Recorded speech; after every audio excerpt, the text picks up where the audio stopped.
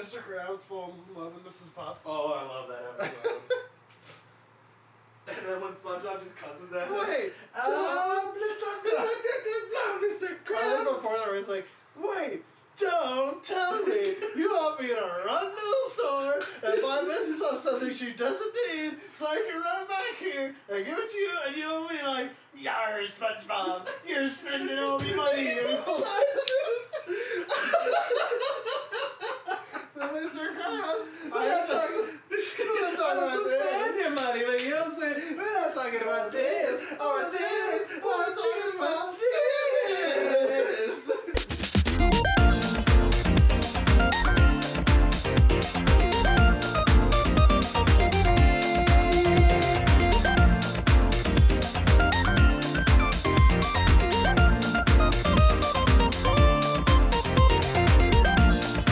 Alrighty, welcome back to the Why Do I Talk to You podcast. This is Saul Starsheep 4. This is Dave Gamer Dave Maple. And welcome to... Look how much that threw you off. It's funny. Well, it's consistency. Yeah, you know. Welcome back to another music-themed episode of W Diddy. We a couple of months ago, I guess, we did our top video game music top 5 with one miscellaneous pick. And we had a lot of fun doing it.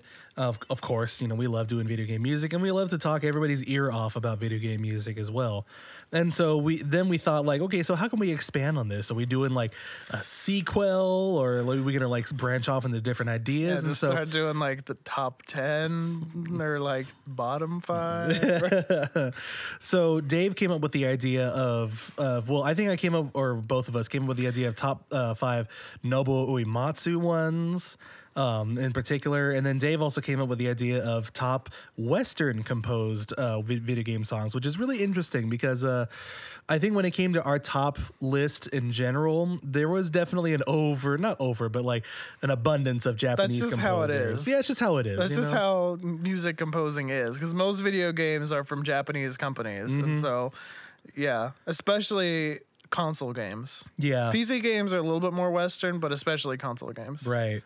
And so it was kind of a challenge for me to find all the games that were specifically Western creations, and also to find like the songs that I really liked about it. Dave, I think, had a little bit less trouble than I did. Yeah. But in the end, our lists are still a little bit similar. We have some similarities between our lists, but you know, even still, I feel like my list is more based on because it reminds me of being a kid. Dave's, I think, has a little bit more deeper meanings to it. But we'll see. Maybe I'll have like 1,000,001 things to say about my number 3 pick or something like that. Who knows? Maybe. I forget what your number. Oh, right, that one. Okay. I forgot what it was for a second. So we're gonna structure this in the way that we did in the last one. We'll give maybe a little brief intro about it and tell you what it is. We'll play a little bit of it for you, and then we'll bring it down a little bit just to. No, we'll get copyright struck. It'll be great. Which we did. We did. We actually got our first copyright hit on our first VGM video. Which it was just like, this video can't be viewed in Japan now. It's like, all right. For all our Japanese listeners. We don't even have Japanese fan.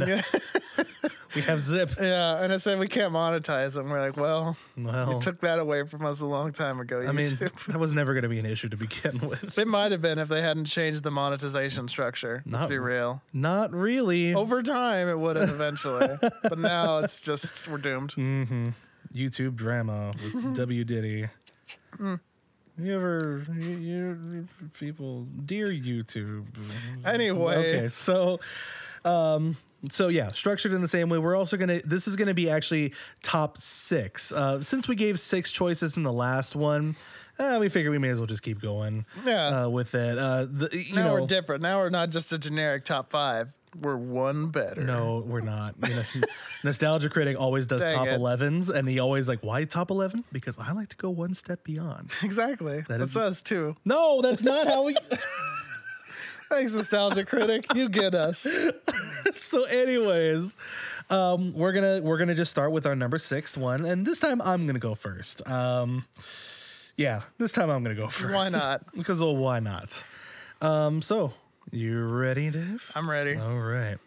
Alrighty. So, like I said, it was a little bit harder for me to come up with, pretty much all the video game music that I love, that I hold near and dear, are from Japanese composers. But there are a couple of exceptions from Western studios and Western composers. And the first one for me, number 6, is going to come from one of my absolute favorite PS1 games of all time. This is from Crash Bandicoot 2, Cortex Strikes Back. And there's no real name to this song. It's just the music that you hear whenever you have a snow level. So we'll just go ahead and call this Snow Level.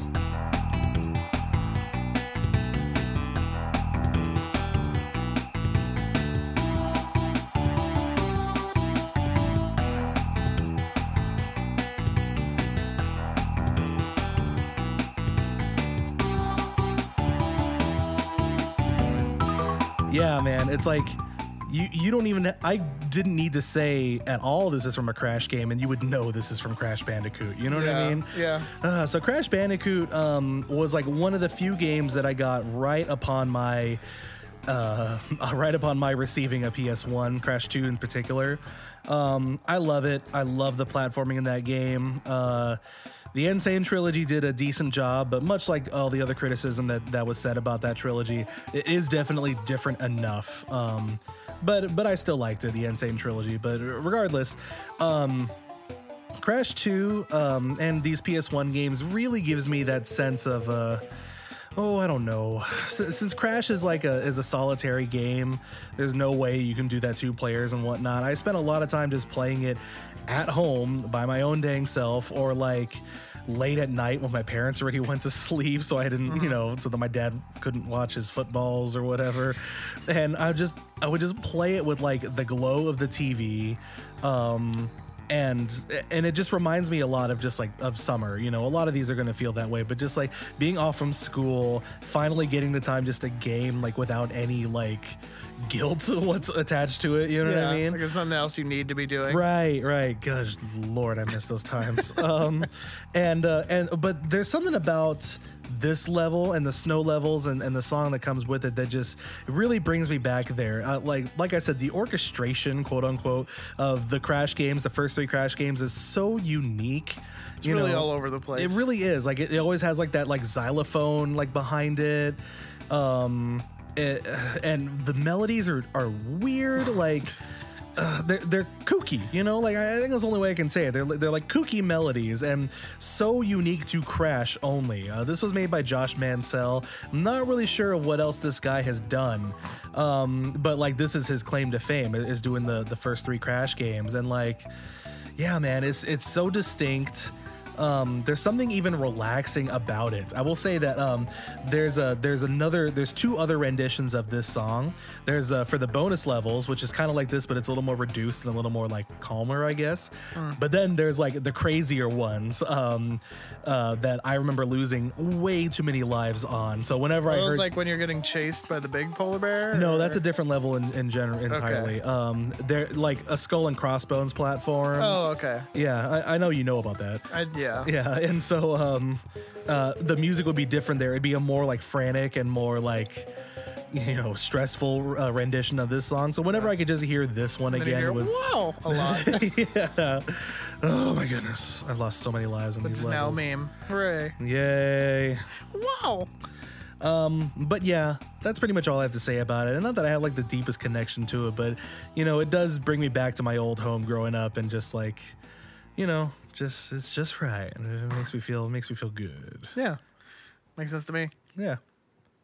All right, my turn. Yep.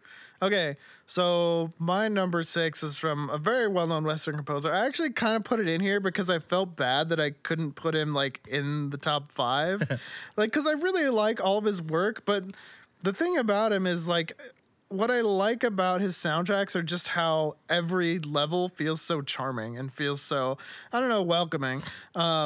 But I had to choose one, so I just chose probably the most, one of the most well-known songs from the game, and it's from Banjo-Kazooie, and it's Spiral Mountain by Grant Kirkhope.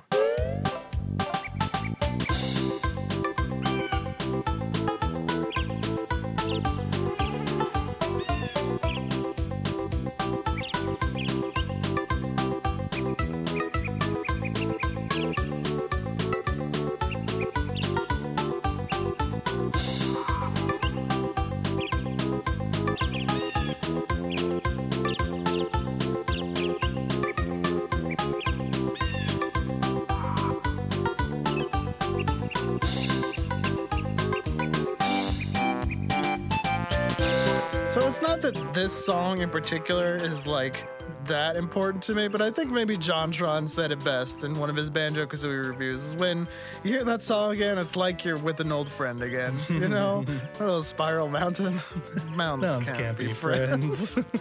But that's kind of what it is. It's just such a nice opening to this game that's really a masterpiece. I kind of just want to use this time to gush about Banjo-Kazooie and how good that game is just as a 3D platformer and how it did basically everything right.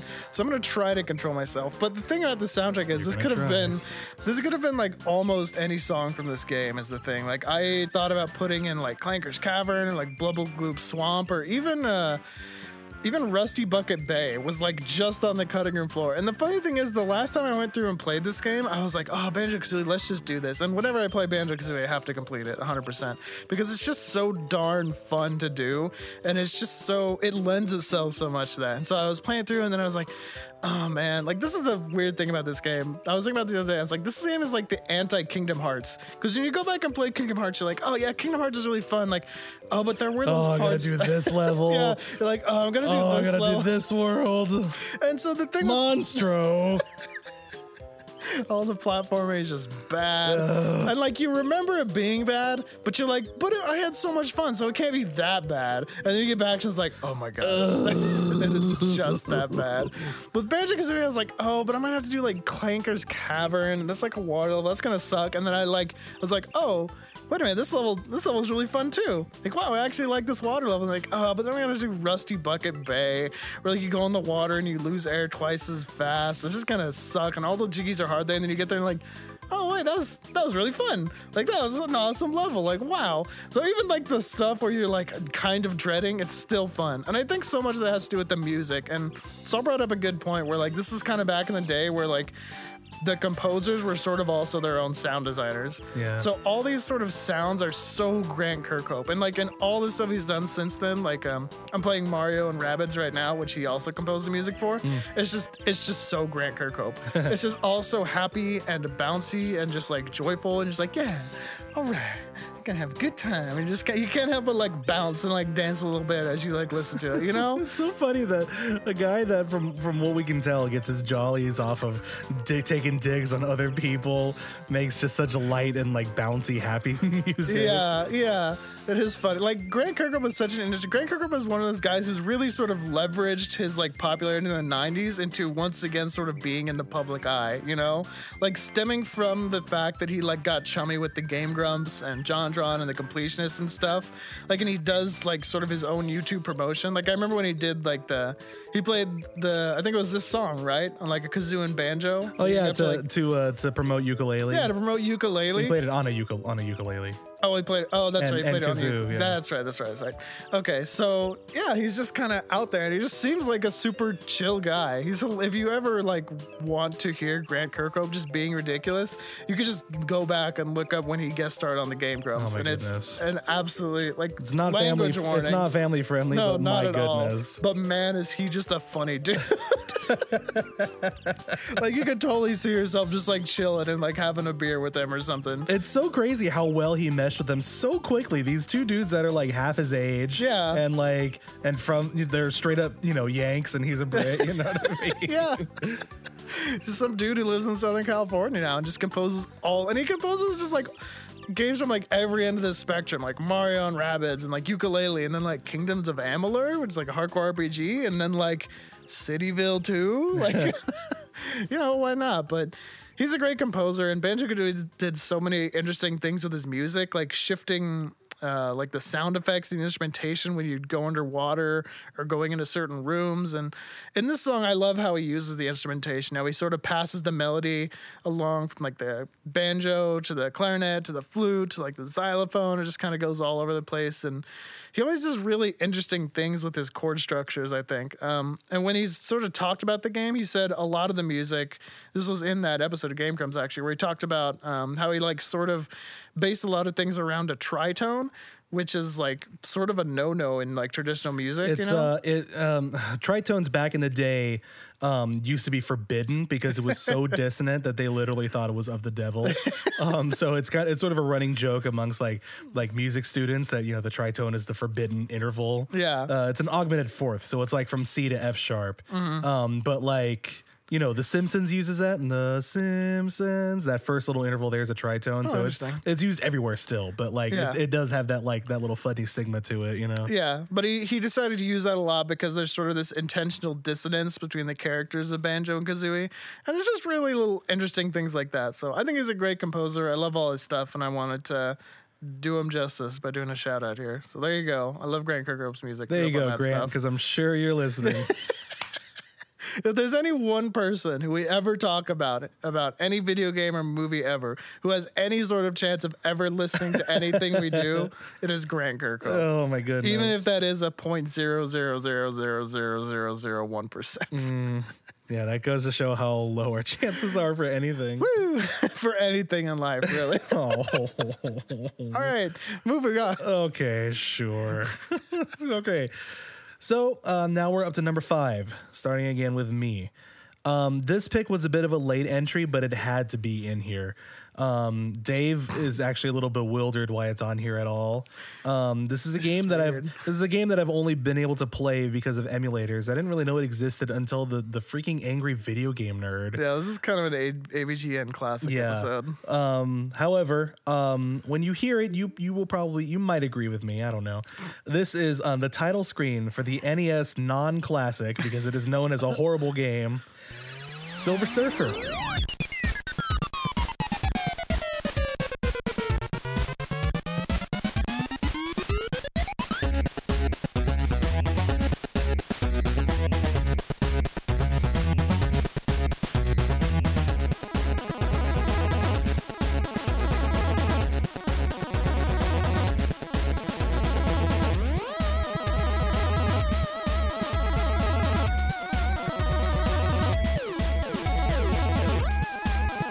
Okay, so you picked the weirdest songs. I know.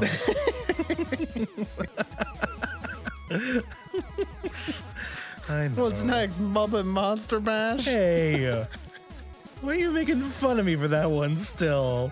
Because it's funny. I like that song, and I like this song. Dang it! That totally probably could have been on here if I didn't let you pick it. So, like I said, this is from the NES non-classic Silver Surfer. It's a shmup. It's a shoot 'em up. That is almost way too hard to function as like a good game, or as a game. Period. Yeah. Not the worst of which sins, but I do think it is a huge sin for a shmup that you don't just have an auto fire button, and you have to just like mash the button to keep shooting. And there's never a moment in any shmup where you shouldn't be shooting. Yeah, basically. So that's a huge sin right there, and that does destroy the game unless you have a turbo button. But the music is like on a completely different level. I mean, we're listening to it right now. This was back in like the 1990s, like towards like the tail end. It was actually 1990. Yeah, the tail end of the NES's lifespan. So you can tell that the technical achievement of the chiptunes here is like on a different level than say like Mario, right? Yeah. But that's what I love about it. The complexity behind it is like an achievement. Even just like the beginning like portion of this title screen thing here. I mean, like name another game that ever comes close to that. You know what I mean? Yeah. Which in my mind might just be like Kirby's Adventure. This whole soundtrack is like more complex than Kirby's Adventure. And I spent a lot of time singing that game's praises in the previous episode. The number of layers that's in here, the number of different sounds that complement each other in these layers, and the number of different things that these layers will do, like swells in and out, just like random little trill thingies, even like the catchy bass lines. Or even just like the sound effects, like in the beginning, just like, it's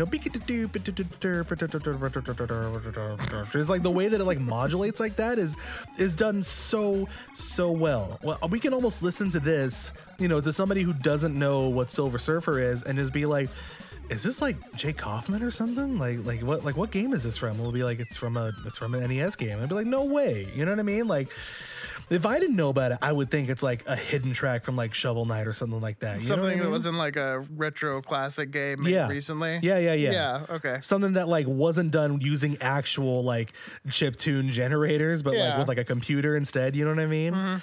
Good, my goodness gracious! Like the complexity of it is what does me in. Like how complex this is, and it was all still on just one NES cartridge on a really unfortunate game.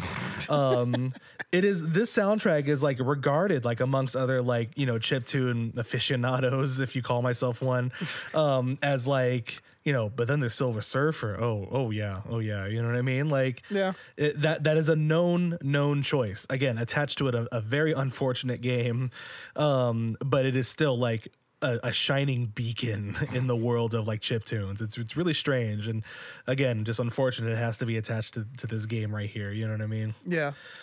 So I can't ignore that. Really, I just cannot. The composers of it, I guess brothers or somehow related, Tim Follin and Jeff Follin. Yeah, I think they were brothers based on my research. I'm not really sure if they've done anything else of like, I mean, based on just like very cursory, basically reading the YouTube comments of the video you linked me, it sounds like they're basically just revered for this track and specifically for working within the limitations of 8-bit and the NES specifically. Yeah.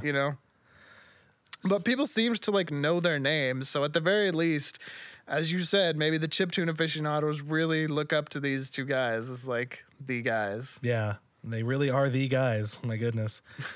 I just wonder, like, if they had ever had an opportunity, if this game was actually good, what else could they have offered What us? studio made this game? It's a studio called that- Arcadia Systems. Okay. And Goodbye. goodbye, right? Yeah. I mean, I'm trying to do a cursory search right now, and that should probably say something that I Yeah, can't we find hardly knew anything. ye. Pretty much, yeah. So, yeah. Well, rest in peace, brothers. But you did a good once. But you did a good. All right, my turn. Mm-hmm. All right, so the next one is a game that will definitely be on the list later as well, on Saul's list. Mm-hmm. And we already mentioned the name of the composer, Jake Kaufman, who is... Jake Kaufman's really interesting because I remember back, like way back in the day when I was like just finding video game remixes online, he was known as Vert. And he still sort of is known as Vert, but he was just like a dude in like the video game remixing community. And I remember specifically he did like basically my favorite remix on the remix album for Earthbound. And there's actually this weird controversy between him and the guy who like started OC Remix. Like I guess they really don't like each other, but that's kind of neither here or there. He sort of had a revival. He worked primarily for the company Way Forward, doing games like Shantae, if you've ever heard of that series, or Switch Force. He did the music for both those games, and I think both those games are great. But let's be real, the game that everyone really knows him for now is Shovel Knight, and my pick from that fantastic game was Strike the Earth, which is the song from the very first stage, Plains of Passage.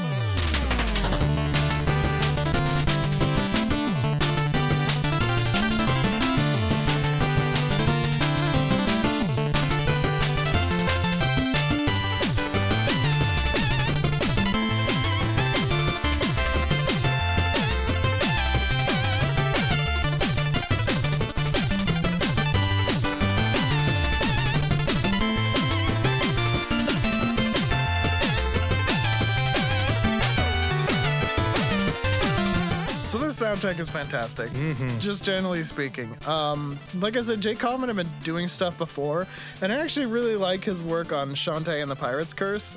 Saul isn't super impressed by it, but I like it. But there's no question that when Jake Kaufman is working with these 8-bit sounds, it feels like he's just exactly in his element. Yeah. When you hear some of the stories of how he just composed some of these just sort of on a whim in front of an audience, and you're like, in like half an hour or whatever, you're just like, what the crap? That's like a masterpiece of like bit sounds, like, and it's just like, I just threw that one together. It's like, it's one of literally the best like 8-bit chiptune style songs I've ever heard. And that's like the entire album. Like I easily could have chosen like almost any stage in this game, except for the ones who are written by not Jake Kaufman. But this one, I don't know, like there's something about, especially in platformers, that music to the opening stage, right? The example that always sticks in my mind is like Sonic games. Sonic games always have like fantastic music on the opening stages. Whether you're talking about Green Hill Zone from the original Sonic, City Escape from Sonic Adventure 2. I forget what it's even called, but like the Mushroom Zone from like Sonic and Knuckles. Like all of those are so good, and they just set the tone for like what the rest of the game is gonna be. And that's like perfectly what he does here in this game. It's just got this like driving beat constantly through it, which is it's just and it just pushes you all the way from the front to the back. It's like you pick up this game and you're playing the first level and you know exactly what you're in for, man. You're in for some exciting, like awesome hardcore platforming, and it's Some shovel great. action. Some shovel action. Steel die shovel. And it's just great. It puts you in exactly the frame of mind where you're like, yeah, let's do this. And you just go through and you shovel some bad guy butt. And it's great. And yeah, I just think it is really interesting when you look back at especially 2D platformers and how much care and attention goes into the first level. Like how much you really need to teach the player and like get them into the mindset for your game, you know? I think everyone's heard, if you're into like video games at all, you've heard some kind of analysis of the opening level for Mega Man X, probably from Egoraptor. People have talked about the opening level for the original Sonic the Hedgehog and how much that teaches you, and I feel like there's so many games that do that. And Shovel Knight's one of them where they have to teach you, like, here's the bounce mechanic, here's the dig mechanic, here's a jump, here's an enemy, and without ever giving you a tutorial or stopping the screen to be like, oh, Shovel Knight, look out. And it's just like, no, you just go and you just play, and you have this awesome music pumping you up. It's great. Like, this whole soundtrack is just one of the best, like, pump-up soundtracks you're gonna find in, like, video games, for sure. Mm-hmm. Easy. So, yep. Yeah. You don't have any? I figured you might have something to say about it since you love this game about as much as I do. Well, I mean, I've You're agree just with. trying to save it. Well, I agree with everything you say. You know, yeah. I mean, the comments that I have for Mayan upcoming spoilers is more specific to that song itself. But like, of course, I agree with you. I picture the level exactly like when I hear this song. You know what I mean? Yeah. I see like the foresty sort of like area. I see that like mini boss that you have to fight, Like dragon. the bubble dragon or Yeah. whatever. You know, and I hear Black Knight's laugh. You know. Yeah. Yeah, no, I totally agree with you on everything on that. It's very energetic. It's very pumpy. And there's something about the melody that's also pretty unique too. Just like, it begins out pretty nice already, and then it has that like lead line that comes out. There's something interesting about that I really like. That's what makes it super catchy, especially since it doesn't come out right away. It comes out like midway through it. Yeah. And then even that develops the beat boo like it does that whole thing right there. Yeah, it plays with the offbeats a lot, which is just so cool and just so like it's awesome. It's very full. Jake Kaufman doesn't leave any like empty space when it comes to these looping tracks. There's like no empty space whatsoever, which I find really awesome when it comes to chiptunes. It's perfect for this kind of music, right? Like some music you just need like a break and like a rest between things, but chiptunes it's just like, nah, man, just go. Yeah, just and fill it up. And man. in order to do that, he has layer upon layer upon layer. Like if you listen to this or any of the other tracks from Shovel Knight and just try to break apart each of the layers, you find just complexity all the way down, and just like well thought out complexity at that. Yeah, for sure. Yeah, that's great. All right. Okay, we're gonna dial down a little bit here with my number 4 pick. Dave was very interested into why I chose this as my number 4, and I told him it's not a very good explanation. So this is by the great David Wise, from Donkey Kong Country number 1, not any other ones, but number 1. And it might be easy to pick, I have Aquatic Ambiance or the DK Island Swing, but no, I decided to go with the overworld music known as Simian Segway.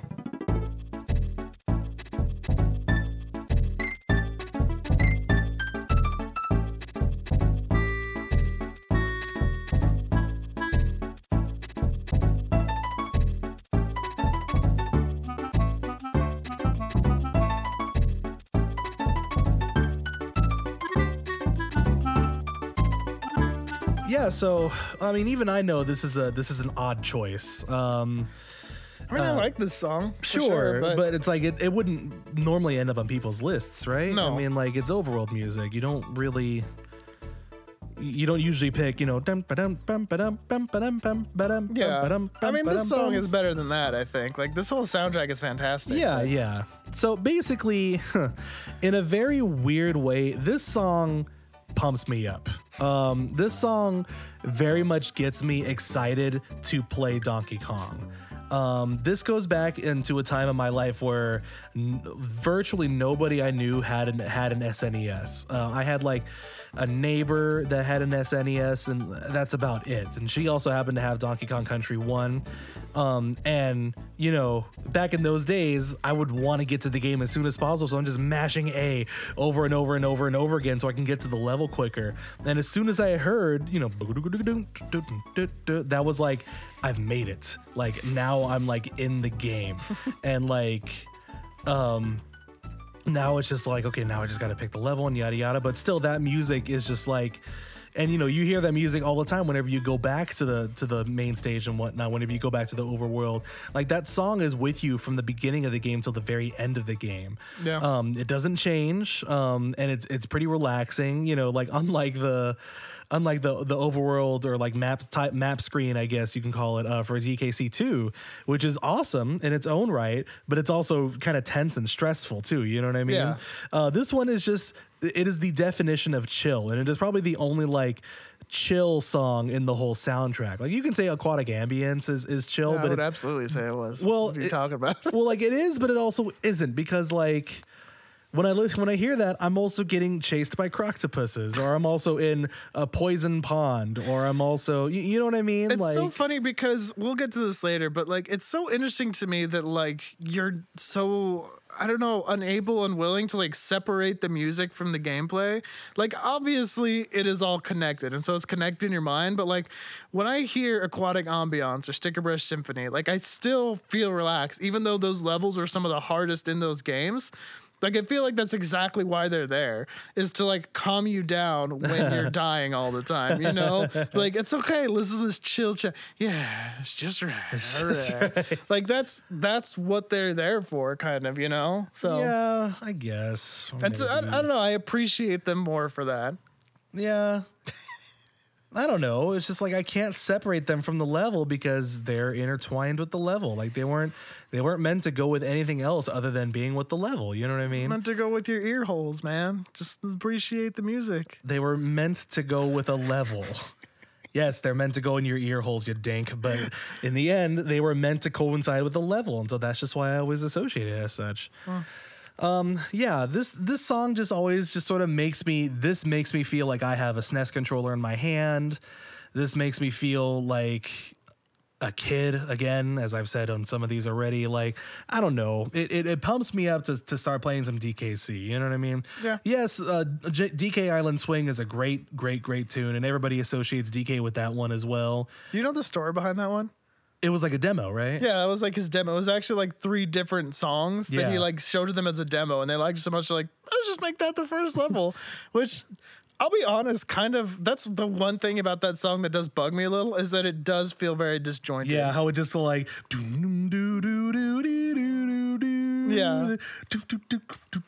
Like, it's cool, but I don't know. Then I kind of miss whatever came before because it just has nothing to do with it. Donkey Kong Country Returns sort of fixes that too. Yeah, and not to say anything, not to like talk down on it, but that's like the one thing that even back then I was like, it's kind of weird that the song kind of goes so all over the place. Yeah, I feel you there. Yeah, But yeah, it was a weird pick because I was initially going to do DK Island Swing also as my choice here. I knew DKC was going to end up on there at some point. David Wise is just too good. Yeah. He's just really I just good. had to pick which one it was. And yeah, Island Swing was on there first, but then I was like, it was because of that. I was like, yeah, but it changes so much. I only like it when, it does the main part, you know? So it's... I mean, it's not that I only like it, but like that's the part you want. Yeah. Right? That's the best part. yeah. And so I'm like, well, in that case, I'm going to go with something else, and I'm happy with my pick. It's still... That gives me joy when I hear, just the beginning, because even after I've just like died a lot, and I have died a lot in this game, it'll still come back to, and that's not even a taunting way. Although sometimes stuff like that can seem like it's just sort of taunting you and you want to go again. Yes! And then you die. Want to go again? Of course! And so on. So yeah, that's my number 4. Well, all right then. So my number 4 is, I don't really know what kind of preamble I can give to it, but it's basically like a chiptune style rock track from the fantastic game Scott Pilgrim vs. the World and by Anamanaguchi, and it's called Rock Club.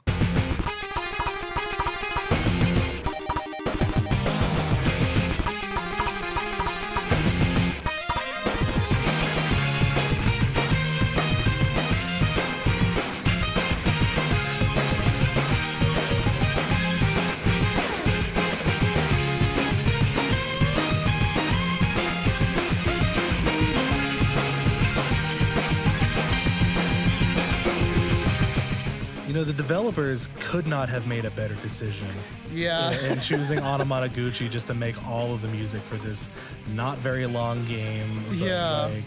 yeah, they could not have made a better decision. I mean, it's perfect for Scott Pilgrim, right? Scott Pilgrim does so much from video games, and like when you think video game music, probably the first thing your average person like pops in their mind is like chiptunes, right? Yeah. And so, but it's also all about music and this like rock band. So what do? Well, you go out and get this band that is a rock band and a chiptune band, and then They're they like, compose. well, that's just impossible. And then somebody's all like, no, guys, I've got it. I got it.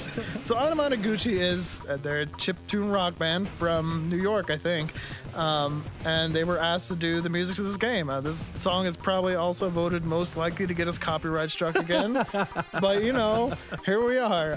It's too good not to put on here, really. I love the music for this game. I almost went with Another Winter, which is the first that's song of my the game. favorite. That's a great song, and it goes right back to it's the first song in this like old school style game. Not a platformer, it's a beat 'em up with RPG elements, but which again was a perfect decision for the game design as a whole relating to Scott Pilgrim. But you know, it's great. I would never talk down Another Winter, but this song is just always the one I go to just get really pumped. I just think it has a really interesting melody and really interesting, I don't know, structure to it.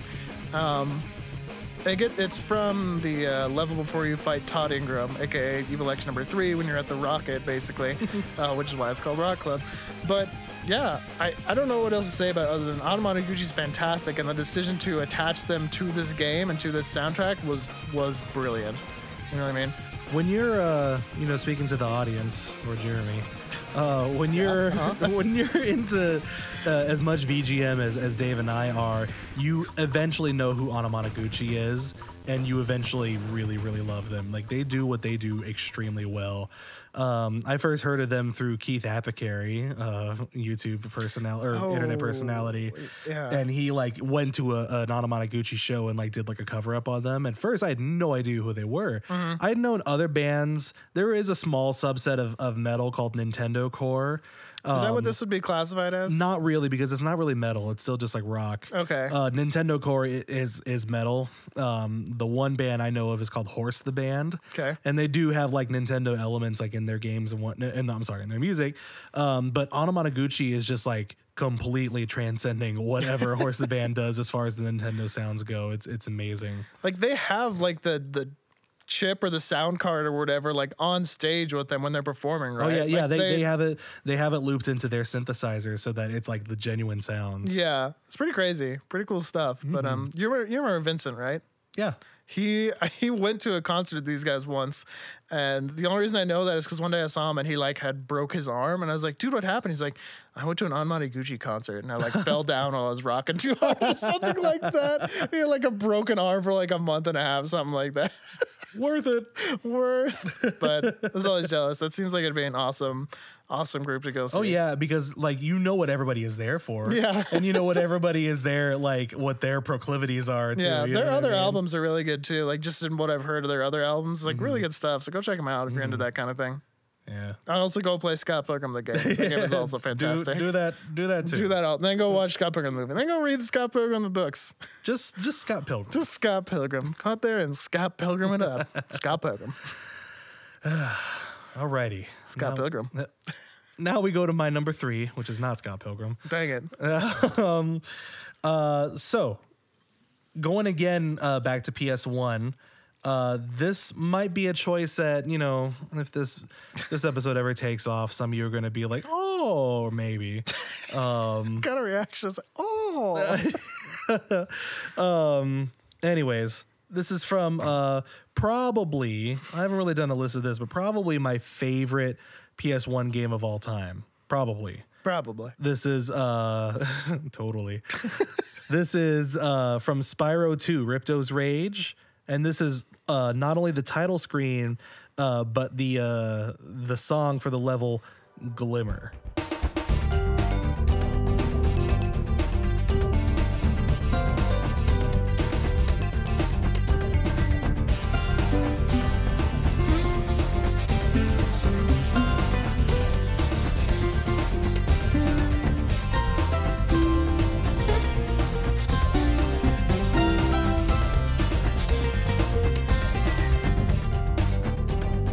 Yeah, so unlike most other nostalgic games that I can talk about for hours, this one is actually associated with winter, not summer break, but that's neither here nor there. So Spyro, the first 3 Spyro games, and I think some more after that, but I know for sure the first 3 Spyro games were composed by Stuart Copeland. He is the drummer for The Police. And somehow he got into the composition game for video games. I don't really understand how that happened. Pretty weird, yeah. I think he was also the composer for the show All That. Really? Yeah. He was random. also the composer for the Amanda Show. In fact, there's a song in Spyro 1, I'll show you this later, Dave, that he ripped directly from the Amanda Show, or vice versa, I think. He just like ripped it straight from the game into the Amanda Show. He also did the score for the movie Good Burger. The classic. And like, if you know this, you can listen to some of these things and just be like, wow, Stuart Copeland uses the same sounds for like all of his compositions, doesn't he? And he so does. And that interestingly gives it some charm and some, well, I guess just charm is like the best way to put it. Personality, that's a good way of saying it. Yeah. So Spyro 1 is a good soundtrack too. There's some good memorable tunes on there. Again, he has like a very distinct sound. All of his drum sounds are the same, which is weird considering he's a drummer. He is a drummer. I think it'd be a little bit more creative. Maybe. But he also has like in this soundtrack for Spyro 2, he has certain elements that are in like most of all of these songs that sort of distinguish them from other Stuart Copeland pieces. For one thing, he's got actual like acoustic guitar in there. Like that's not sampled. You can tell that's not sampled, or if it is, it's really good. He has like background organ going on the whole time through also.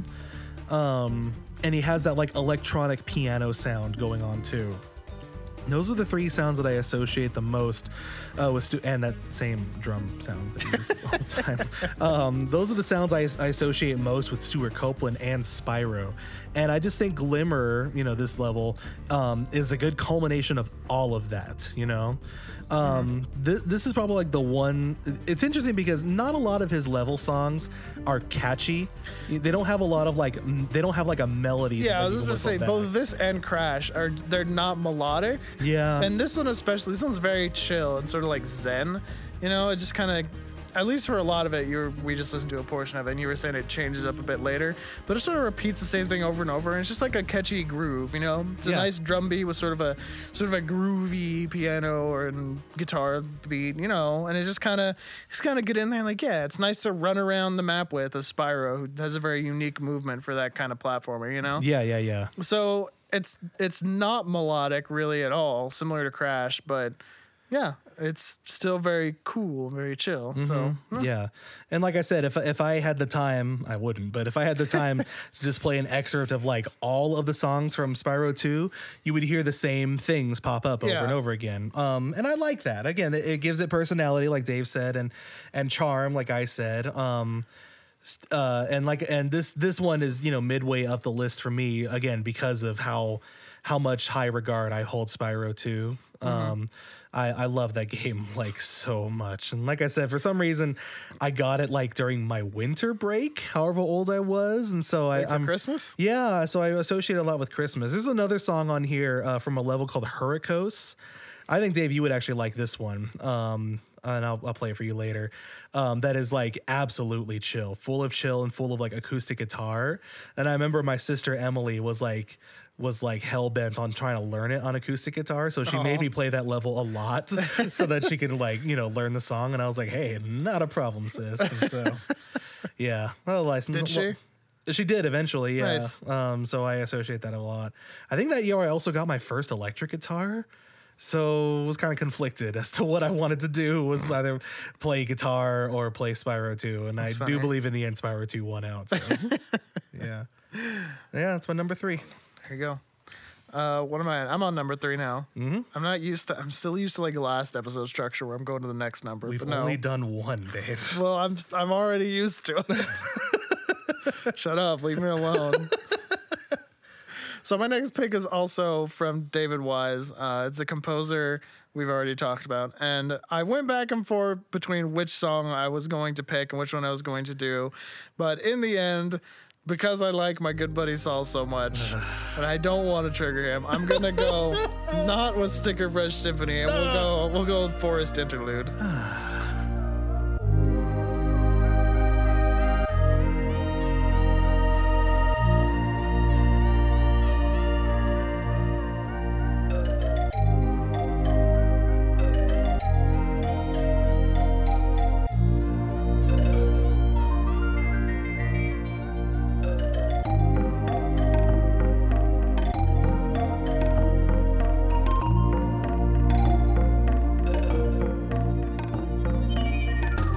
So all the music, David Wise does such a good job of making like really like environmental music. You know what I mean? Like he really expresses exactly the emotion and the environment that he wants you to feel you're in with like every one of his songs. Yeah, that's really true. And this song is no exception. I will talk about Sticker Brush Symphony a little bit, even though that song really bothers Saul for reasons I don't really understand. I guess it's because, one, he thinks it's overrated, because there was a time where people like held that up as like one of the greatest video game songs of all time. And I don't even necessarily disagree. I think it's probably a little overrated. Like, Saul likes to compare it to Aquatic Ambiance, and like that's totally fair. Like if you put up Sticker Brush Symphony against Aquatic Ambiance, that's Aquatic too Ambiance close. would win. Yeah, it's right. It's too close to call. Like no, they're both Aquatic so Ambiance would good. win. No, they're both so good. But I went with this one just because, I don't know, it's just so chill, and I remember these levels so vividly. That's the other thing, is Saul seems to have a difficult time separating Sticker Brush Symphony from the agony that is the Sticker Brush levels. Except I never thought the Sticker Brush levels were that bad. Like, the barrel shooting never bothered me, but these levels, holy cow, these levels. There was one where the ropes would, like, appear and disappear, and they were, like, spooky ghost ropes. They'd be like, ooh. As they disappeared, and that is like permanently etched in my mind. Or like another level where there's like wind pushing you back and forth, and like you had to time things right, or like sometimes you're pushing against them, sometimes they'd push you. That was rough. And then the level where you spent the whole thing as the spider, which I loved now, but at the time, dumb young Dave didn't know how to stop the platforms that he could create. So a lot of times that web would just fly off into the distance without me. And I was just left standing there. Just a sad spider. Just a sad, sad spider. But That's hilarious. I don't know, this is one of those songs that I put on when I just want to like not be stressed, I guess. And even though it is associated with those levels, like I can separate that and I can just enjoy this for what it is, and just the really interesting melody. The way he incorporates melody into his songs is really interesting, especially in Donkey Kong Country 2, because there's a lot of melodies. They're so like spaced out in between this sort of like ambiance, these sort of ambiotic sound effects that are still musical, but they're not melodic in any way. Yeah. And so it like spaces the melody out so much that you'd think it would just like sort of lose itself, sort of like I was talking about how Crash and Spyro aren't very melodic, but like sometimes I had to listen to some of them again, like the lava levels, the music in that one. I don't remember what it's called off the top of my head, but I never really heard the melody in that one when I was a kid, because it just has so much like percussion, like doo doo doo doo doo. Yeah. And it was just you could just listen to that and be like, all right, this is fun, this is really good. Even though it's repetitive, somehow it's just good. And then you go back and listen and you're like, wow, that melody is actually really good. Like that's actually a really interesting and like melancholic melody that doesn't make you feel like sad. It's just like there, and if you don't want to listen to it, you don't have to. It's really fascinating. The ice levels in this game too do a very similar thing. And it wasn't until the OC Remix album for this game came out that when they like focused on those in their remixes, I was like, wow, that melody is great. Like that melody is actually really good. And I never even noticed it just because of how they're composed. And it'd be easy to say like, oh, well, they're good melodies, but they're too spaced out to appreciate. And it's like, no, that's not it. It's just like, it doesn't force you to focus on that if you don't want to. And like, as you're playing through the level, you can just sort of focus on the ambiance and the sort of feel of the level that you're in. And it really just sort of envelops you and encircles you in this world that you're exploring, which I think Donkey Kong Country 2 just does a great job of. And Donkey Kong Country 1 does as well, but they're very different environments. And I think that the environments that Donkey Kong Country 1 had were a bit safer and a bit easier to express through music. I think Donkey Kong Country 2 is like, how do you express being inside of a honeycomb? Yeah. Like, how would you inside a hornet's nest? How do you express a haunted forest as opposed to just a normal forest? How do you express I don't know, lava and as opposed to like jungle sounds, you know? It's all just a little different, and I think just better and more mature, I guess, in a way. So yeah, soundtrack's really good. Listen to pretty much the whole thing, but I had to choose something, so I went with this one. Alrighty. Getting close. Yep. So, on to my number 2. I don't know how much I'm going to be able to say about this one now because we kind of already covered it. But I think you could talk a lot about this song. I have things to say about this song if you don't. So we're returning back to Jake Kaufman and to Shovel Knight in particular. This particular one is kind of known as people's favorites. Like I've heard people talk about this one a lot before, which makes me feel a little gratified that like, you know, I'm probably one of those as well. That always bothers me. Doesn't make me feel like I'm as unique if I just pick the one everyone likes. You hipster. Sorry. So I got a little hipster in us. So for my number 2, no, we're not hipsters. We're contrarians. I think And I think those are a little different. I think everybody has a little bit of hipster in them. Everyone wants to feel unique. Yeah. And so how that expresses itself is different. Anyway. Okay. So, so my number 2 pick is from Shovel Knight, and this is from the Propeller Knight stage, The Flying Machine.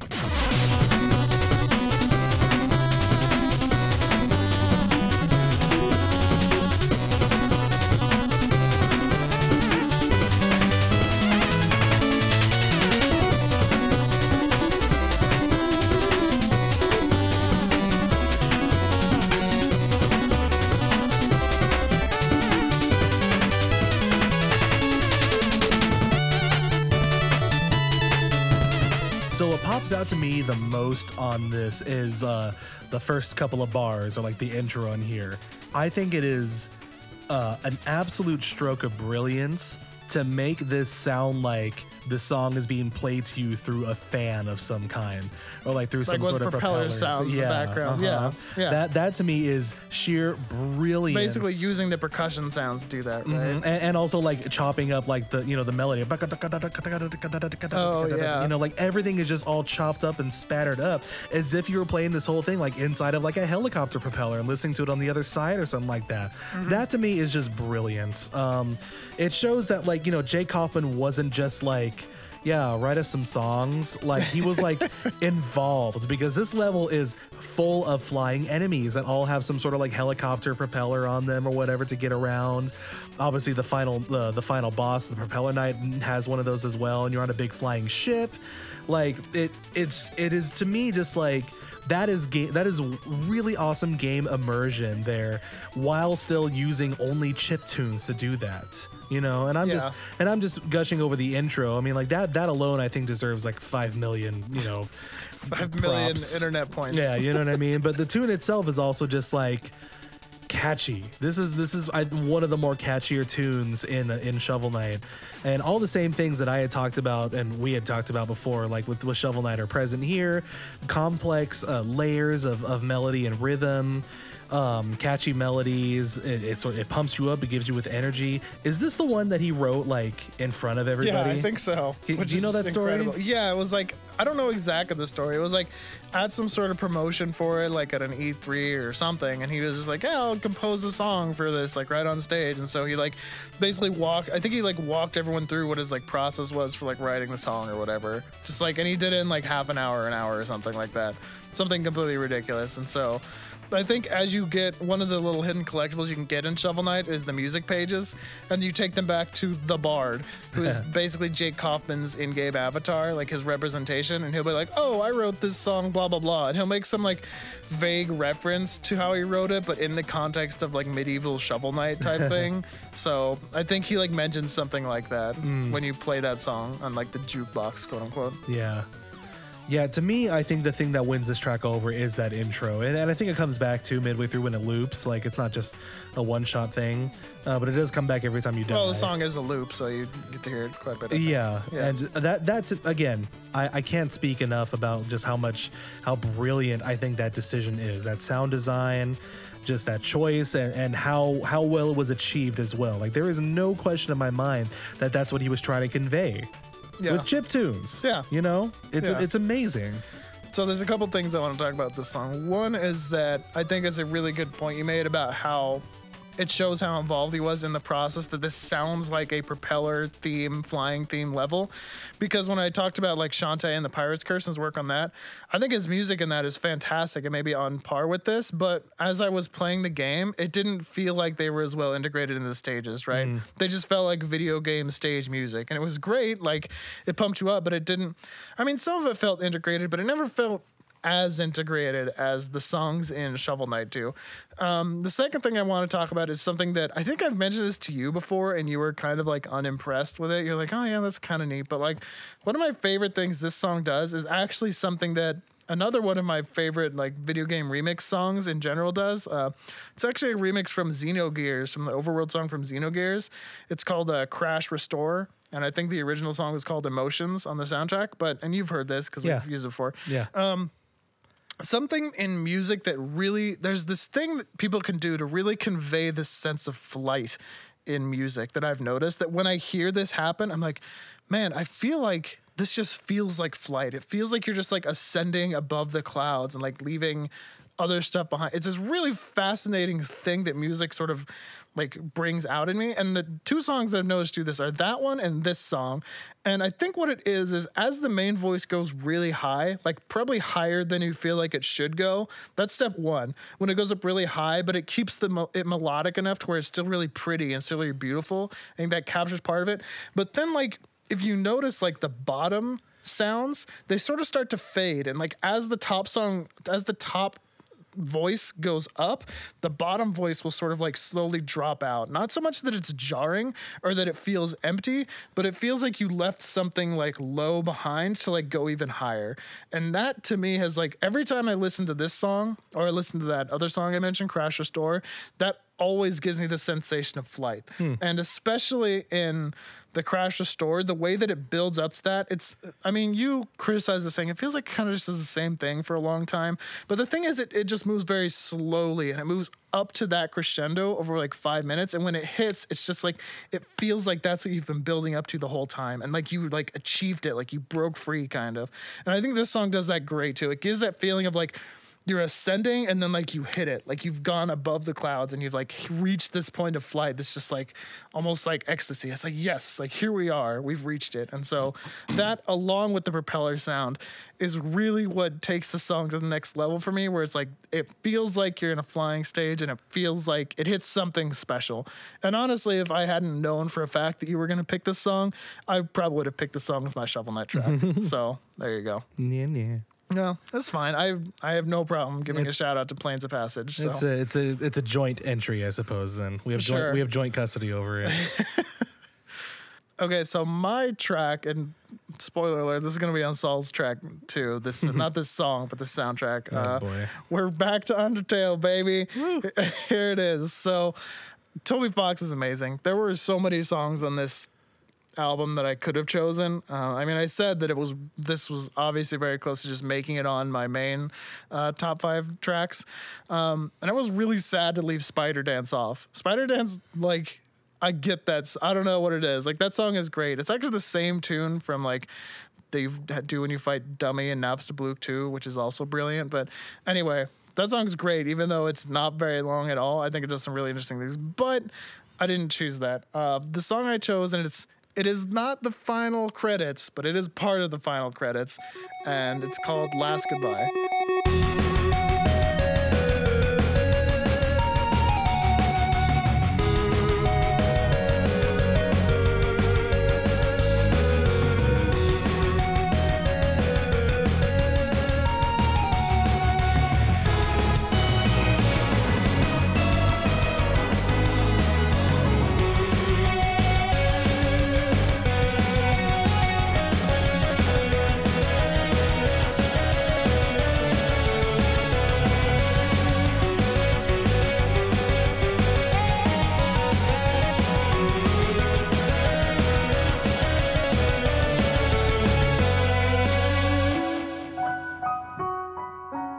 So there are like 3 versions of this song basically in the game, right? Yeah. What are they? One of them is called Save the World, right? The other one's also Hopes and Dreams. Hopes and Dreams, that's yeah. right. So the first time you hear it, it's Hopes and Dreams. And I guess we tried it's really spoilers, hard. so we're not gonna we tried say it. really hard not to spoil it, so we're not going to say it. But basically, there is a certain character this is associated with in a certain battle.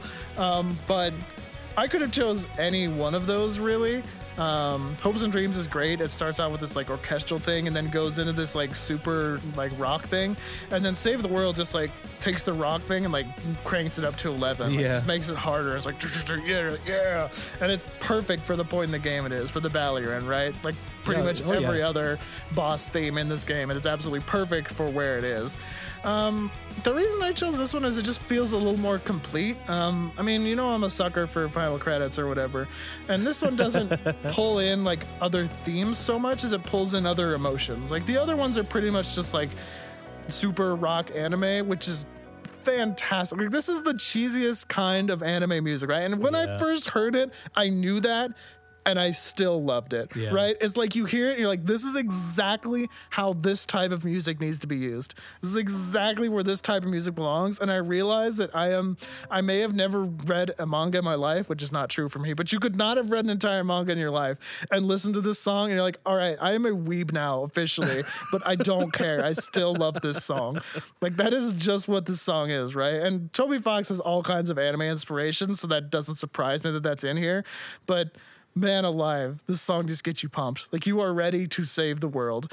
And the Last Goodbye just does a few things. With like I was showing it, so I was like, there's this one little thing where it does with the melody, where there's like a second high voice that goes with it, with the electric guitar at one point, that just does something a little different. And I don't know, it just makes me feel something, like makes me get to that like extra level of excitement. I'm like, that's just so perfect that was in there. And this is the only one that does that. So that's half the reason. The other reason is it just has a nice sense of closure.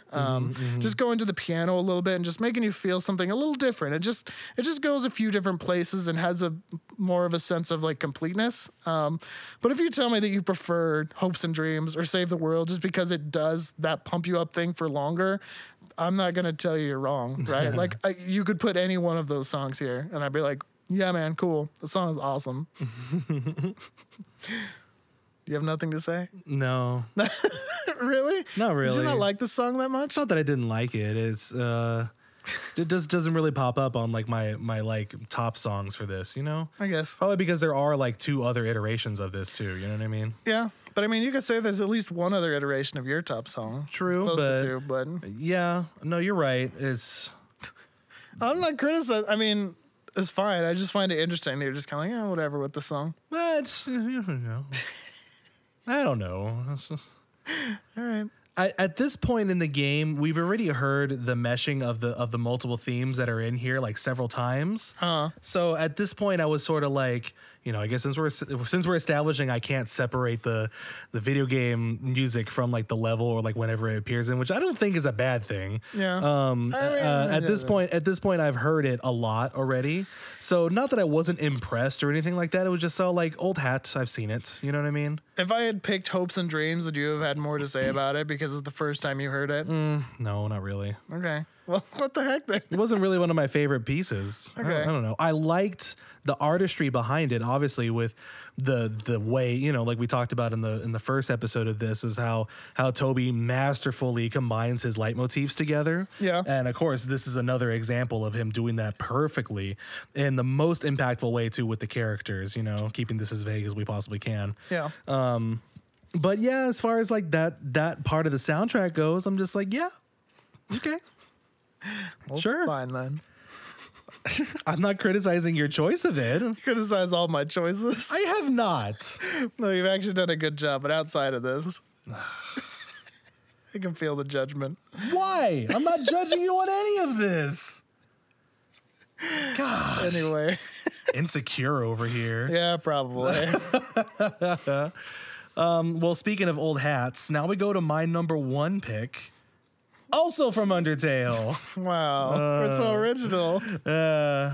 It was no question. Now, if I didn't pick Death by Glamour in the first one, it would be this. But since I already picked it, and we want to try to establish a rule with where we don't repeat any of our same choices. That'd be really boring. No matter what the list is. Yeah, that too. Also, I went with my second favorite pick, which is the boss theme for the character Undyne. This is the song, the actual fight song, the fight theme also. This is Spear of Justice.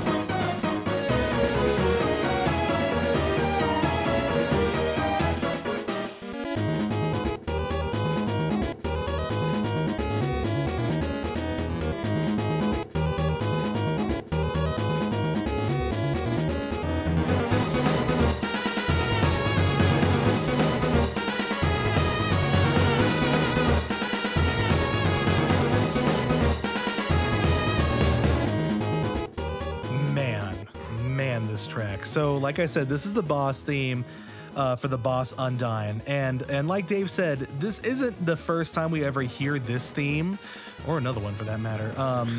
In fact, it's done actually in a very, very similar way of this also. It's just called Nga, right, isn't it? Yeah. How do you pronounce that? Just Nga, like that, I guess. Which is just Undyne's many, many visceral calls. Yeah. So what happens every once in a while, because you have several run-ins with her in the game. I'm trying not to go into much detail, but you have several run-ins with her, and this one with Spear of Justice is the actual boss fight. What I love about this, amongst many things, like much of what we talked about with Toby Fox, I guess since I already mentioned this in the previous list, is how he's able to mix certain things together. Like he did on Last Goodbye, he mixed several themes together. In this one, he does the same thing. He mixes themes together, but this one comes from an unexpected source. So she has her own theme. That's like her little motif. Yeah. And then we have the overall theme from an early level of the game. But she doesn't even appear in randomly. It's just there, but it is sped up like in double time and in like a different meter too. Like in the first one was like a lot slower. It's the Ruins theme. I'll just say it. Yeah. The Ruins theme. It's basically in 3/4. Yeah. Okay. So yeah, and then he kind of switches it to 6/8. Yeah. Masterfully. My goodness, I have it. What must be seriously? What must be is that like I'm assuming he wrote this theme first. and like found out that he can like use it in other ways to create different moods. I don't know, but like when I first discovered, because I don't think I discovered it right away. I think was more busy not getting killed by her. No, neither of us. Right? Did I tell you that it was the same thing first? I don't know. I don't. Maybe we discovered neither it together. one of us just noticed it at first. Yeah, that's for sure. And then it blew my mind when that was the case. Not to mention, after that, I discovered that he used it in another way also. It's another medium, right? It's the remix of that too, of the like sort of lava area. No, it's close to it, but it's not quite that. Are you sure? All right. It's in like the waterfall. Okay. It's like even slower. Ding, ding, ding, ding, ding, ding, ding, ding, ding, ding, ding, ding, ding, ding, ding. Oh yeah, that is another that is medium, the same thing. Yeah. but it does the doom, doom, ding, doom, doom. Oh yeah, ding, doom, doom. I remember that, and that's one of the ending songs you can get too for like the neutral ending, I think. Yes, you're right. You're right. Yeah, yeah. So it pops up everywhere. But unlike other leitmotifs in this game, that theme is not connected to somebody, because the first time you hear it, it's an overworld theme. It's not like because a certain character popped up or anything. So to hear it, lumped in with Undyne's theme is jarring in a good way. It's a nice surprise, Yeah. Not to mention the whole thing is a flamenco theme. I have never ever heard a chiptune done in a flamenco style, and I never would have expected that the Ruins theme could have been done in a flamenco style. Like you hear it, and you just sort of like.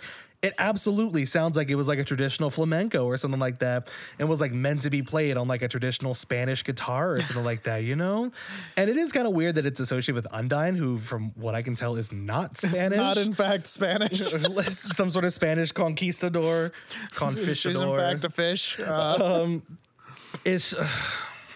It blows my mind whenever I hear it. And on Toby's Tumblr, like a couple of years ago, Oh yeah, that was interesting. he posted a couple of like demos and like unfinished tracks that he like was thinking about using for Undertale, and he posted one that was like a demo for this theme, and it's just how matter of fact he says it. He's just sort of like, yeah, I thought this was pretty good. I didn't think it was heroic enough, so I had to change it, and yada yada. Like he just says it like that. It needs to be more heroic. And so what came out was Spirit Justice. Like ugh. Yeah, Undyne is a very heroic. She's a great character. Mm-hmm. She's so much fun. She's awesome. Very heroic. Mm-hmm. Yeah. So yeah, Spirit Justice gets me right there all the time. Gets me pumped up. I even use it as an orchestration project for one of my grad school classes. I like orchestrated it for like full on orchestra. I was very, very proud of that. Of course, my teacher had no idea what I was doing. All the better. Or what this was. And you know what? Not even the rest of my class either. Aww. Nobody had played Undertale, even heard of it. No. So it was just this is my little secret. There you go. My little Maybe little better gem. that way. Yeah. Yeah, this song, I actually prefer the first version of this song, the Nga. Not because it's deeper or anything, but I just think I think the key is a little bit better, actually, for this song. But this song's interesting because it was one of my favorites when I played through the game, and that moment where it first hits, because it kind of comes out of nowhere, which is fantastic, the way that it pops up. Those are my favorite moments in game, but like, it's interesting because I feel the reason that you love this song is very indicative of your style of loving video game music, and the reason I don't like it is the same, because like, while I will always connect it to that moment, I will say that moment is great, but the song itself is a little... I want to be careful here because I don't want Saul to choke me out, but it doesn't have quite the same depth as some of the other songs in the game to me. It hasn't quite had the lasting power in my mind.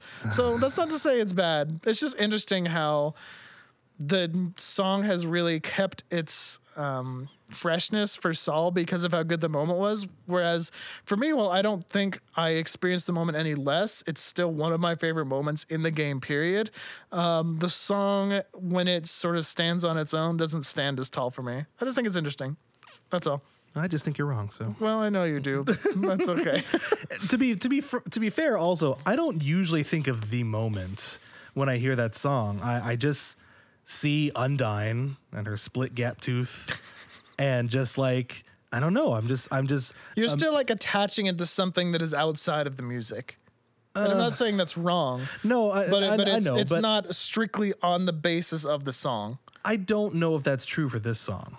Okay. I mean, that's if you just straight up disagree. I mean, for the other yeah. ones, absolutely. Like it's actually something you've like revealed to me, and it's weird that we're doing these video game episodes with these video game music episodes where our tastes are pretty defined by that. Actually, I didn't really realize that until you brought that up. It's kind of interesting. But with this one's different because Undertale is the first soundtrack in years that I have listened to constantly without having the game like in front of me. Before then, it was probably Final Fantasy X or Legaia 2 probably. But Undertale is the first soundtrack in maybe decades where I've actually done that. So in this case, I don't really think so. And the ones that we've mentioned so far in this list, I think you're right on the money, you know? Okay, yeah. So I'm not trying to criticize. I'm just bringing it up. I just think it's interesting because it is weird to me because this was one of my favorite songs for a while, and then after a while, it just kind of wasn't anymore. Like I never sought this one out to listen to it, and it was interesting. It was almost made me a little sad, but I just didn't enjoy it as much anymore. But it's just something I'd comment on. So anyway. So I guess it's my turn for number one, right? Mm-hmm. So now for something completely different, basically. So we've done a lot of like chip tunes. We've actually done a lot of chip tunes. Yeah, I wasn't expecting that. Which is really interesting. I mean, I guess the Western audience really sort of fell in love with that. Like they still just sort of associate that with video games. But this is something completely different, full orchestration. And for a game that is very, I don't know, this song isn't for Saul. This is one that he'll be able to say a whole lot about. But sorry, were you gonna say something? No, it's. I mean, you're making it seem like I hate this song. It is another one where there were a lot of songs. The reason I brought up like Saul criticizing is like for pretty much most of the songs I chose for this. Saul's like on our top 5. Saul was like, "Yeah, that's a good one. That's a great one." For this one, his reaction was a lot of like, "Oh, really? Oh, okay, I guess." And so it was kind of like, "Oh, I don't know if he likes it or not. I feel kind of weird." But in any case, this song is from World of Warcraft, specifically from the second expansion, Wrath of the Lich King. And it's from the area, oh my gosh, I'm going to have to remember the area after this. But the name of the song is called Totems of the Grizzlemaw.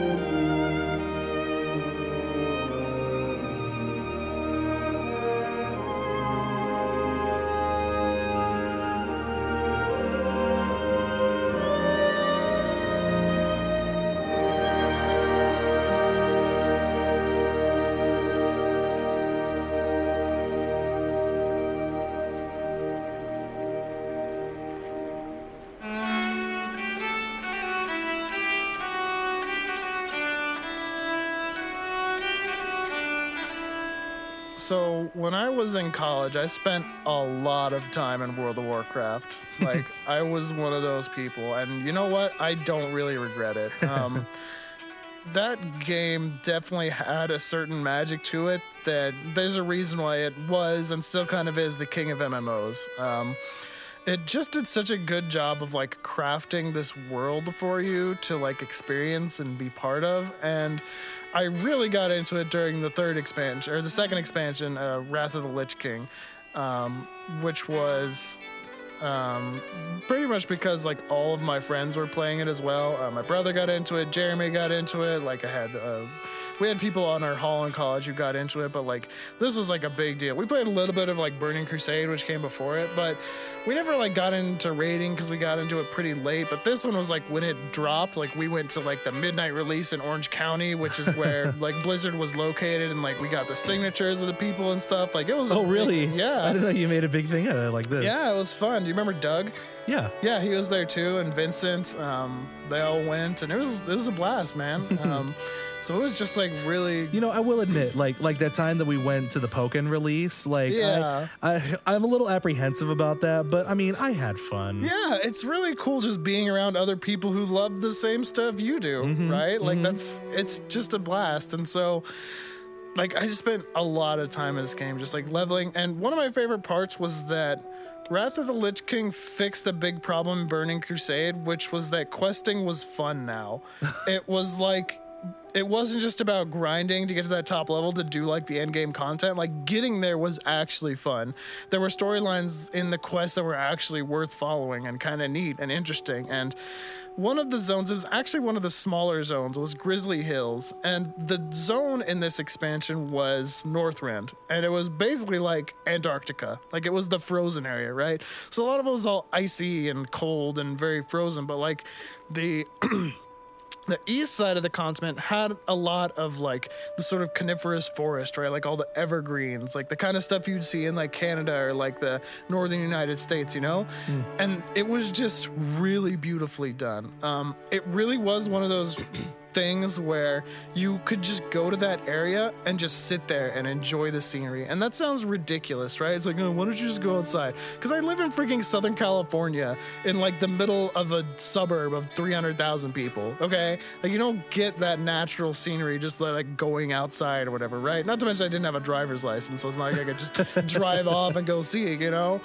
This is what I had. Not to mention there's not any scenery to speak of in Riverside. Or No, I mean, they'd be like, oh, we'll just drive up north to San Bernardino Mountains or like Lake Arrowhead, which, like, you're not wrong, but that's not a drive that's relaxed. Have you ever driven up to Lake Arrowhead? I have. It is not a relaxing drive in any way.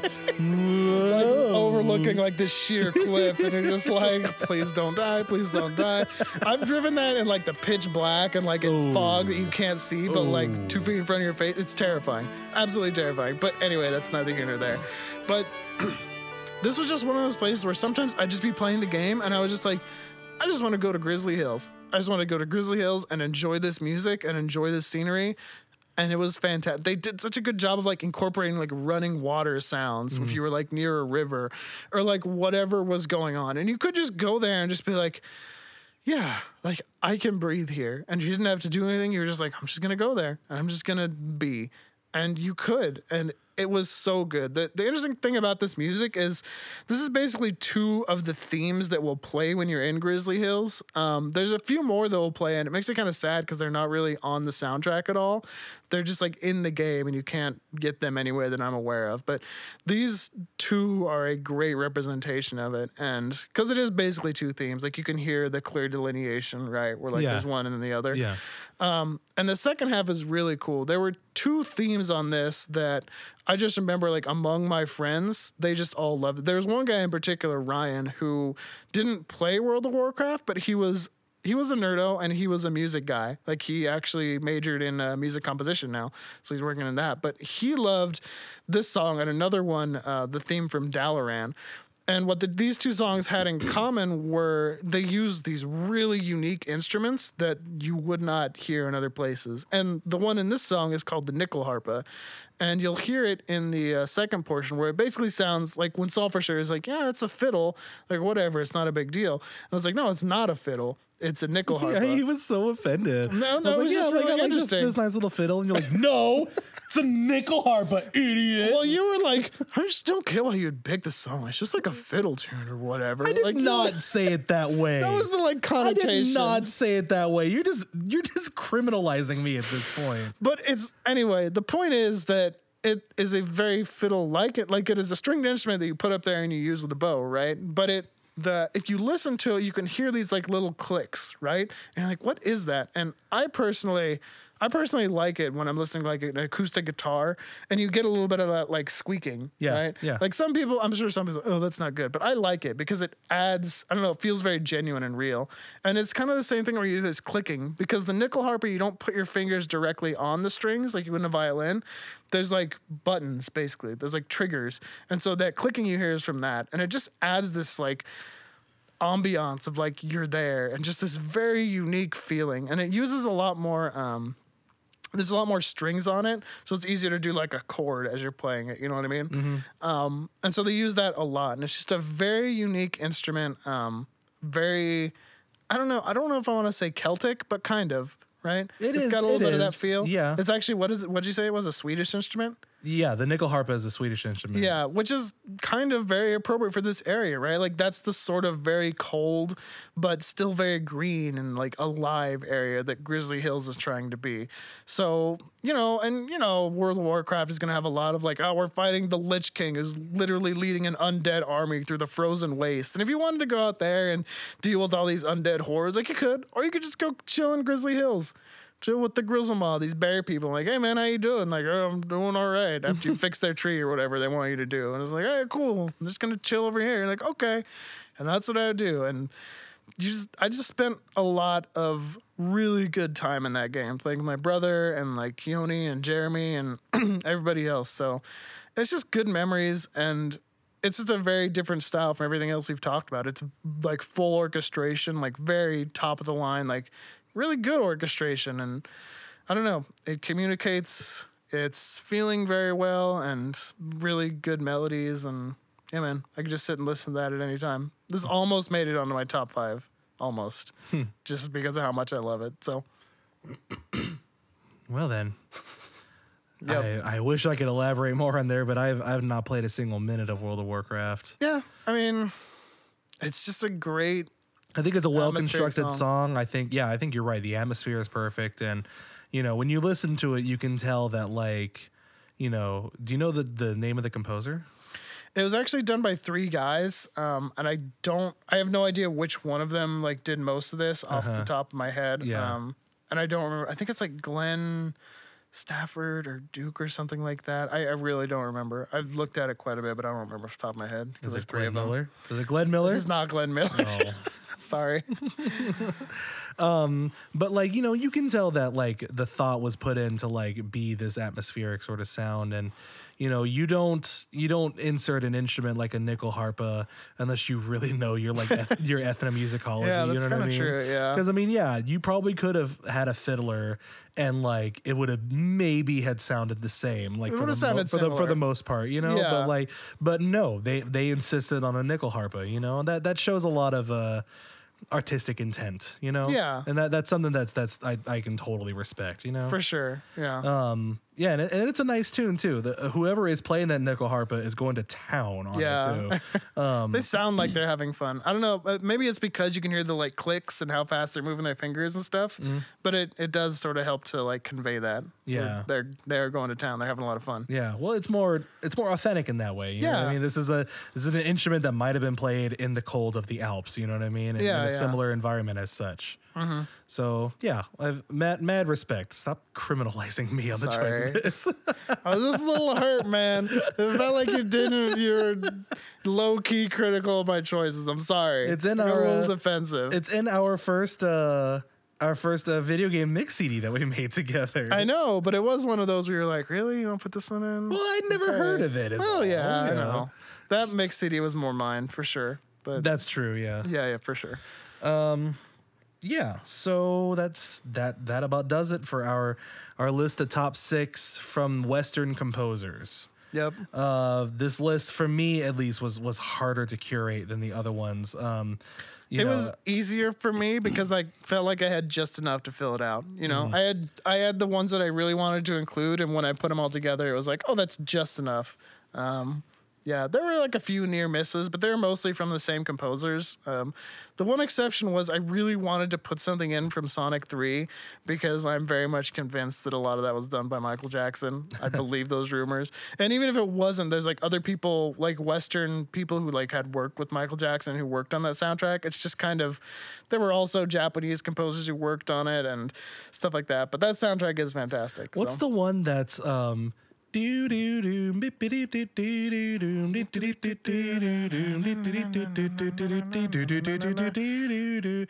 is not from Sonic 3. Is that Sonic 2? That is from Sonic 2. That's right. That is, I think that's, it's not Hydra City, but it is the water level of that game. That's a good one, and I'm not one to like anything Sonic. I think the music in matter. Sonic is fantastic. I don't even like Sonic 1 or 2 that much. Sonic 3 and Knuckles is great. Sonic Mania is fan-freaking-tastic. But yeah, the music in those games is great. So there you go. Alrighty, so that wraps up our top 6 for Western composers. I never really heard anybody try to make a list like this. And Oh yeah. well, nobody will hear this either, so it'll still remain. Maybe a couple of, well, I mean, a couple of you, or one of you specifically asked if we would do something like this for movies, and we said, probably not yet. So you're listening, so maybe you have some favorite. And Jeremy, it's just one of those weird things where you're like, you're probably not going to know if it's a Western composer unless you actually do the research, you know? Which I had to, for sure. Well, for the most part, I had to. The picks that I had, I knew they were Western, but when I was like, oh, was this done by what? No, it wasn't. Oh, this one couldn't have been done. No. Really? Like Yeah. what? Well, I had to double check on Legend of Dragoon, just because, why. because So Japanese. I would have expected the music to be a little bit better. Wow. A Japanese composer. Zing. I don't know, just other ones, and I had a couple other ones that I wanted to use, but felt a little bit like cheating. Like, is it if we were gonna put like a song from Civ 6 in here? Oh yeah, know, we that- talked about that. There's some great songs in Civ 6. Yeah, but that might have been not quite. The specific one he is referring to, I'll just tell you, is it's an arrangement of an American. I don't know what you. No, it's not a hymn. It's a folk song. folk song, yeah. Right. It's called "Hard Times Come Again No More."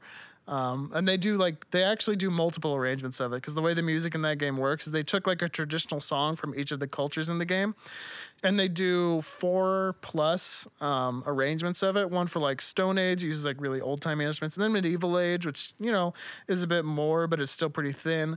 And then like modern, and then like postmodern. I forget what I think it's called like the Atomic Era. Oh. And so it's a bit more techno and a bit more, has a little bit of that feel to it. But Yeah. but the arrangement of the American song in that of Hard Times Coming In No More is really good. Mm-hmm. It's a really good treatment of that song. But like you said, it felt a little bit like cheating to take a traditional American folk song that's been around for hundreds of years and be like, what a great video game song. Even if it is a great arrangement made for a video game, it felt a little bit like cheating. Yeah. So anyway. So that does it for this list. Hopefully coming soon, we'll be coming at you our top Nobuo Uematsu songs. That one is going to be hard to curate on both sides. I'm kind of the one putting that one off because I have barely even. I It's have little like overwhelming. I have like a big like handful of songs that could be, but being able to put them in a tiered list is going to be hard. Yeah. Also, since I can't use the one that I chose for my top list too. Yeah. And same with you. You had one in there as well. Also, we have one that's coming up hopefully soon that I can't wait to do. That's our top obscure VGMs. I'm nowhere on that. Oh, I my literally goodness. gave him a look like, what are you talking about? And then I remembered and I was like, I'm so screwed. I already have the 5 that I'm going to talk about in my list. I don't know why I'm so excited about this. Maybe because Dave keeps giving me a lot of crap for doing Muppet Monster Adventure. So you know what? How about a whole he has list a of that? lot of weird How about a songs. whole list of As that, if Silver David? Surfer and Muppet Monster weren't enough. Man, we were talking about being a hipster before, man. Like this is the ultimate. I'm not a one. real hipster. I'm a fraud. I'm a fraud. Leave me alone. Yes, give me the trophy. The trophy is mine. Oh, you can keep it. So I can't wait to do that one. The day you see that title can card wait. pop up will be a day of rejoicing, Jeremy. You're the only one listening. So, Anyway. all right. Thanks for holding on. I hope you enjoyed this episode as much as we enjoyed it. We always enjoy talking about VGM and discussing it. So, again, hopefully by now our other VGM is playing of good old Where the Wild Things Are by Rob KTA and Expert Novice. And OZ Remix. NOZ Remix. Our special thanks, of course, still to Danny Barry Huvert for the amazing artwork. And we'll see you on the next one. Take care.